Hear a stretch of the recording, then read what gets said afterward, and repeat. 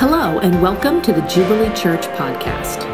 Jubilee Church exists to help all people know God, find family, discover purpose, and make a difference.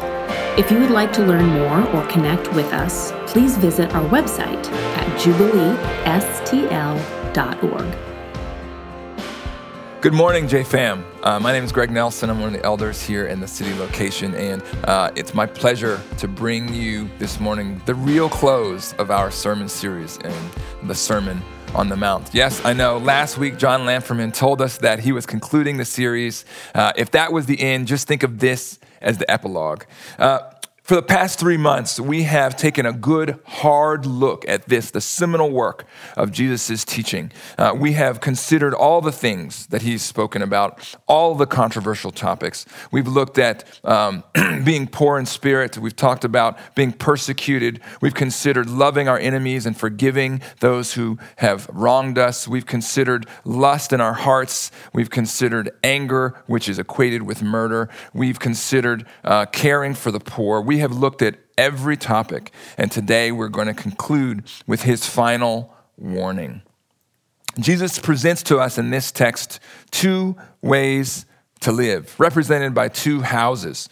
One of these construction projects is built on the rock, built by a wise man who heeds Jesus' words. The other construction project, that foreman has cut corners and chosen to build on a shoddy foundation. Jesus does not keep us in suspense as to how this ends, and it does not go well. I want to draw our attention from this text to three things that I really believe will help us if we choose to pay attention.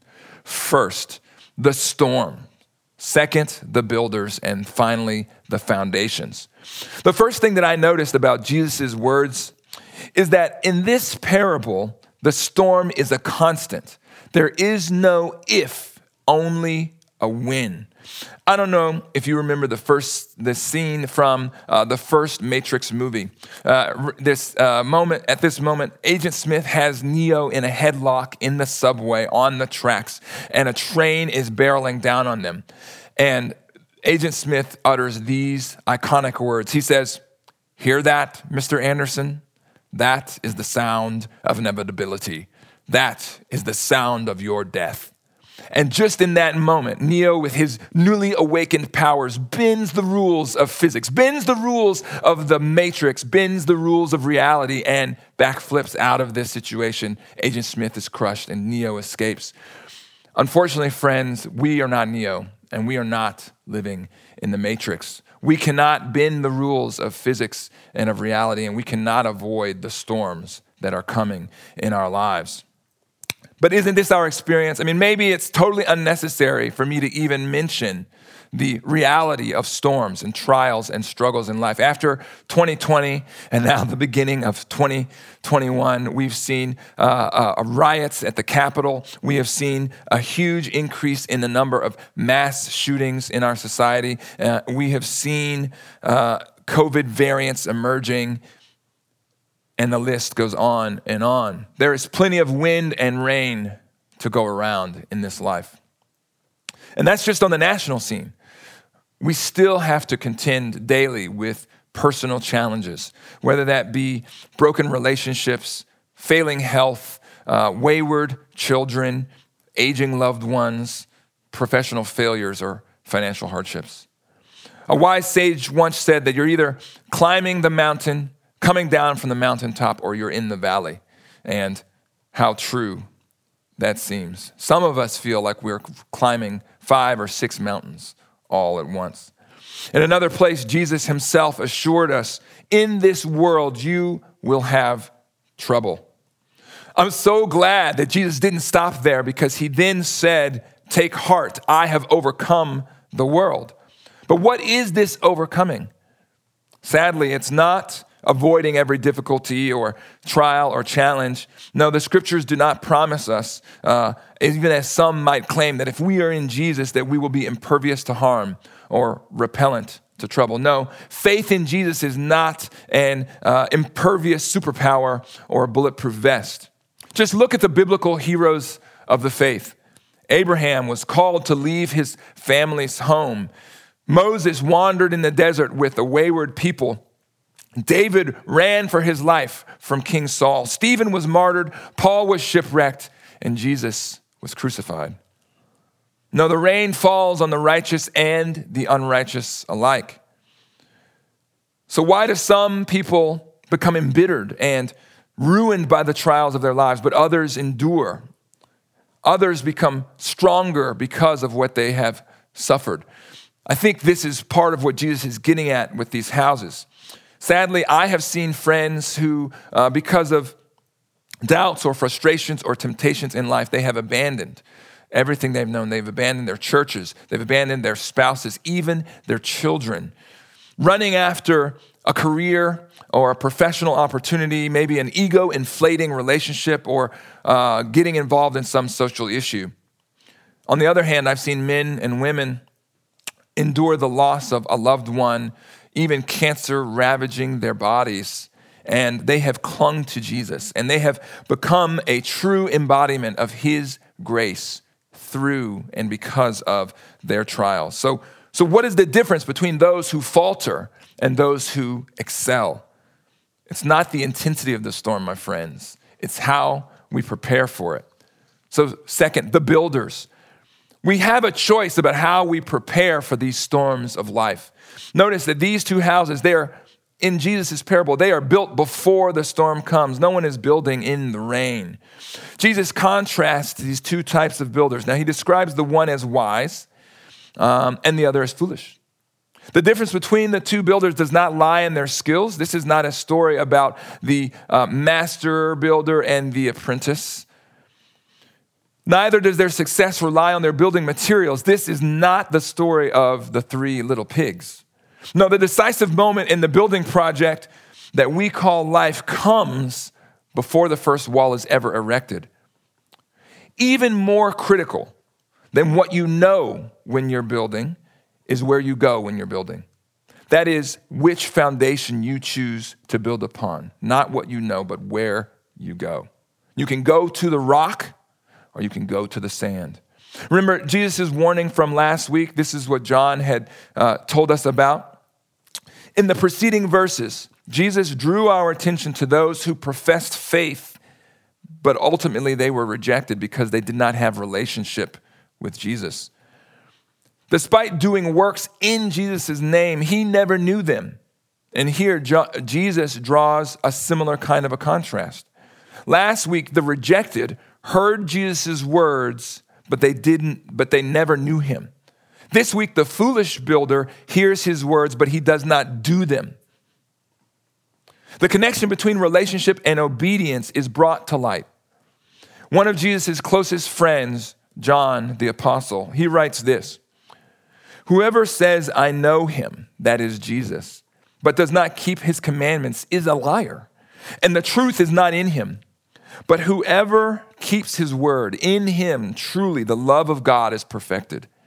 By this we know that we are in him, in Jesus. Whoever says he abides in him ought to walk in the same way in which he walked." The life built by those who profess Jesus but do not obey Jesus may look eerily similar to those who profess and obey. Outwardly, they use the same language. They will attend the same church meetings. They have the same verses decoratively displayed in their kitchens. They have the same books and the same authors on their shelves. The foolish builder may actually have the more attractive home. With her superior skills, she has added ornate, decorative touches all around, and her accomplishments fill her trophy case. But to her dismay, it will mean nothing when the storm comes and the house comes tumbling down. Jesus isn't here comparing the holy church goer to the absent heathen. No, he is talking to those who are listening, and he is comparing those who listen and obey with those who listen and do not obey. Friends, he is talking to us. The difference between these two groups is not always obvious. You may have to open the storm doors and crawl into the basement to see what kind of foundation someone's life is really built upon. You may have to tear down a couple of walls to see, does this house really have good bones? And sometimes the truth does not come out until the storm hits. The evidence is in how the house responds to the storm and whether it stands or falls. I have a dear friend. His name is Matt Coburn. He's a pastor of the church that I attended when I was a medical student. Great guy. Tragic story. Matt and Brandy were married late in their 30s. They had 2 young children when Brandy was diagnosed with breast cancer. She had invasive disease, metastatic. At the time that it was found, she was only 37. As cancer often does, it progressed rapidly, and they quickly transitioned from dreaming about their future to preparing for Brandy's last days. Then Pastor Matt was mourning, raising his 2 daughters alone, a widower. So I asked him, I said, man, how did you face that trial? How did you go through that terrible experience, losing your wife, caring for your daughters, without feeling abandoned by God, without being angry and turning on him? This is how Matt responded, and I'll read this because these are his words. He says this, he says, the way that Brandy and I both responded was rooted in a long pattern of discipleship that included regular confession of the gospel. Being aware of our sin, our weaknesses, our failings and limitations was something that both of us worked through quite a bit before she got sick. Both of us were single into our 30s, and both of us had lost beloved family members before we were even married. We had to work through our own sinfulness, the challenges of singleness, and even the disillusion of ministry teams that we each had led. In these pre-cancer trials, the choice before us was regularly this: to allow failure, disappointment, hurt, and hardship to drive us to question God and to distance ourselves from him, or to lean in to him, to affirm the goodness of God in the gospel, and to seek him and his purposes in those trials. It was the daily and seasonal affirmation of the centrality of the gospel and the goodness of God that then prepared us for the day when we learned of Brandy's diagnosis and when we walked through it. It still hurt. It hit like a ton of bricks. The more we learned about the severity of it, the harder it was. And we both felt at times disoriented and discouraged. And we certainly had to ask God why. But it was not a bitter why, but an honest, in the pain why. We were seeking him in the midst of it, even when that question was never seemingly answered for us. We had both been through processes of trial that built both our trust in God and our humility before him. That was helpful. This stuck out to me about Matt's response. He says, it was the daily and seasonal affirmation of the centrality of the gospel and the goodness of God that then prepared us for the day when we learned of Brandy's diagnosis. Matt attests that making the gospel, the words of Jesus, the foundation of his life before the storm comes, helped to prepare him for gale force winds, sweeping floods, and the torrential rain of becoming a single father. Third, the foundations. Therefore, everyone who hears these words of mine and puts them into practice is like a wise man who built his house on the rock. But everyone who hears these words of mine and does not put them into practice is like a foolish man who built his house on sand. Notice, Jesus is not simply concerned about whether we are listening. The proper foundation to build one's life upon is not listening, not learning, not knowledge, but obedience. The Bible is full of tragic accounts of people who heard God's words but failed to obey them. One particular example sprung to my mind. It's the example of King Saul. The history of the ancient Jewish people is recorded in many books, but the book of 1 Samuel tells us about King Saul's reign. King Saul was an accomplished military leader. God instructed him to fight against the enemies of the nation. This particular group was the Amalekites. And this is what it said.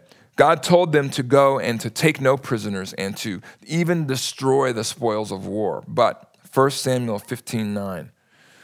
But Saul and the army spared Agag, that is the king of the Amalekites, and the best of the sheep and cattle, the fat calves and lambs, everything that was good. These they were unwilling to destroy completely. Then God sent his messenger, the prophet Samuel, and Samuel confronts Saul, knowing from God supernaturally that Saul has not done what he was asked. And Saul has the audacity to greet Samuel and say, "I have carried out the Lord's instructions." But then Samuel says, "Saul, what is this sound? The sound of the bleating of the sheep that I hear." Saul's response is, "Well, the soldiers brought them from the Amalekites, and they spared the best of the sheep and cattle to sacrifice to the Lord, our God. But we totally destroyed the rest."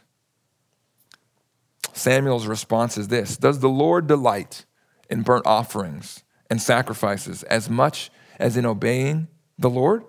To obey is better than sacrifice, and to heed is better than the fat of rams." And just like that, Saul lost his position as king over some sheep, no less. So you see, it is possible to achieve worldly victory, strike fear into the heart of your enemies, and to be beloved by your followers, and still fail in the eyes of God because of disobedience. You can build a life literally fit for a king, but without obedience, it is built on sinking sand. Now, I don't want to send anyone away thinking that Jesus' main message is obey or else. He is not threatening storms in our lives as a punishment for our disobedience. He is rather pointing out that there are natural consequences to the way that we live, and that obedience produces certain fruit and disobedience other kinds of fruit. If you build your house on sand, it will sink, it will fall. And if you don't build your house on obedience to Jesus' words, you will suffer when the storms come, because the storms come to us all. Thank God that his grace comes to us through faith. Yet true faith produces obedience. We receive God's forgiveness by trusting in Jesus' accomplishments. And then that trust results in unconditional salvation. Yet if we are sincere and informed in our faith, in our believing, it will also produce a changed life. A life that shows with its actions that we are both listening to Jesus and that we understand what is at stake. We no longer live our old life of self-regard. We now live a new life of God regard. That is a life of obedience. And Jesus himself said it plainly. He said, "If you love me, you will obey my commands." It is the words of faith, confession, producing the works of faith, obedience, that provides the greatest evidence of faith, a changed life. I don't know about you, but biblical texts like these scare me. Hearing Jesus say this is meant to be a gut-checking moment. I, for one, do not want to be the person who meets Jesus and says, "Look what I've done for you, Lord." And he says to me, "I never knew you. Depart from me." So how do we make sure that we are wise builders and not foolish? Accepted, but not rejected. The first step is to start by listening to Jesus. Jesus compares his own words to a seed. And he says that seed, when it falls on good soil, produces a fruit, a harvest of righteousness and salvation. Both a faith that leads to salvation and a faith that leads to obedience. So our hearts being the soil, we desperately need the words of Jesus. The soil doesn't produce fruit spontaneously of itself. No, the fruit comes from the words. And then that word springs up. So if you have never considered the words of Jesus, if you have never received his salvation, that is the first place to start. But beyond that, we are all listening to something every day. We are all obeying something or someone every day. We're all scrolling through our phones, checking the headlines or checking out social media. We're all watching Netflix or the news. We're all taking in something. So we have to make sure that we are daily taking in the words of Jesus.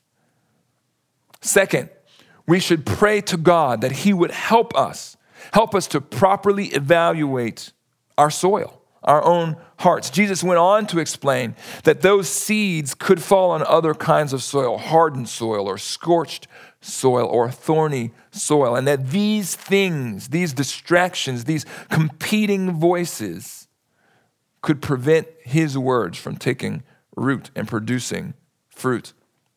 So that suggests that there is work that can be done to prepare the heart, to prepare this soil to receive his words.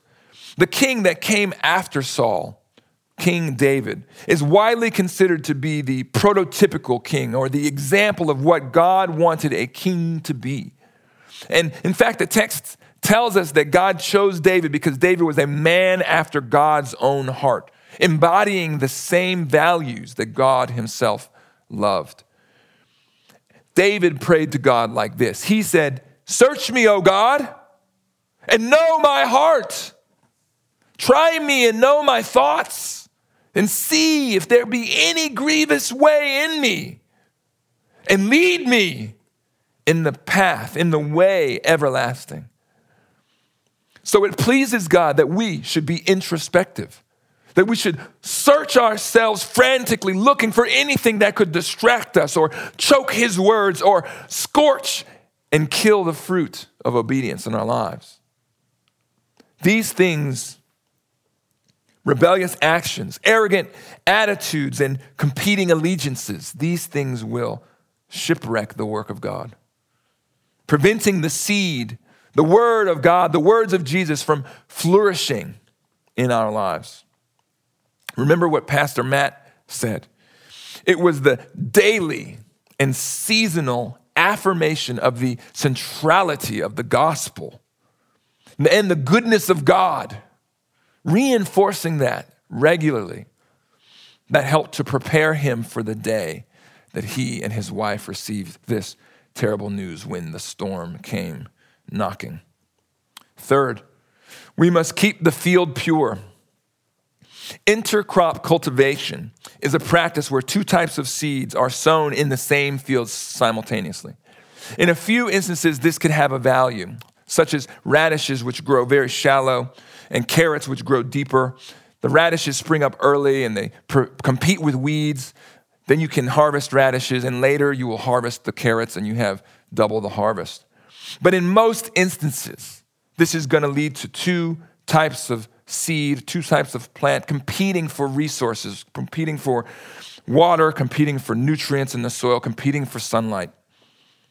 And then you end up with half the yield, or maybe even less than what you would have sown if you sown these two together. The analogy here is that in our lives, many people, especially in the post-Google information age, they see Jesus and Christianity as just a simple add-on.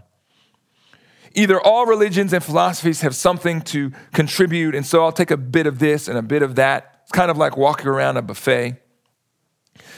They consider faith like eating a golden corral. Lots of choices, pick what you like. The other perspective is, well, I've got my house basically built. Now I've got some Jesus, and I'll use it to patch up the cracks in the foundation. I have a house that's very old, 90 years old, is built on a rock foundation, and it leaks. And it's been patched and leaking and patched and leaking over and over again. And why is that? Well, it's because it's a leaky foundation by nature. What we need is not patches in our foundation. We need a new foundation. That foundation of our lives must be Jesus and Jesus alone, his words alone. Not professional success plus Jesus, not personal achievement plus Jesus, not financial security plus Jesus, not political party plus Jesus, not patriotism plus Jesus, not social justice plus Jesus, not anything plus Jesus, just Jesus. The temptation is real. The temptation to listen to other voices, louder voices. We need to honestly evaluate our lives. In these days of great turmoil and social upheaval, we have to ask ourselves the question, who have we been listening to? Are we listening to our Twitter feeds, our Facebook algorithms, Tucker Carlson or Rachel Maddow, gun reform activists or Second Amendment purists? All of these voices may have something to contribute to the discourse. But we have to make central and foundational in our lives the words of Jesus, listening to him and obeying him. If those of us who claim Jesus were to put half the energy that we put into other things, into our personal causes, into sharing the gospel and loving our neighbors like Jesus has taught us in this sermon, we would see revival in our city. We would see revival in every city. And so that, my friends, my brothers, my sisters, is our task today. Listen and obey must be our consistent response to Jesus. He must become the deepest, most solid, and truly sturdy thing in our lives. And when we have built on that stone, the stone that the builders rejected but has become the chief cornerstone, then we will have a house that is a true refuge from the storm, that can withstand anything that this life throws at us, a secure refuge in the midst of every challenge. The question is, are you ready to start building?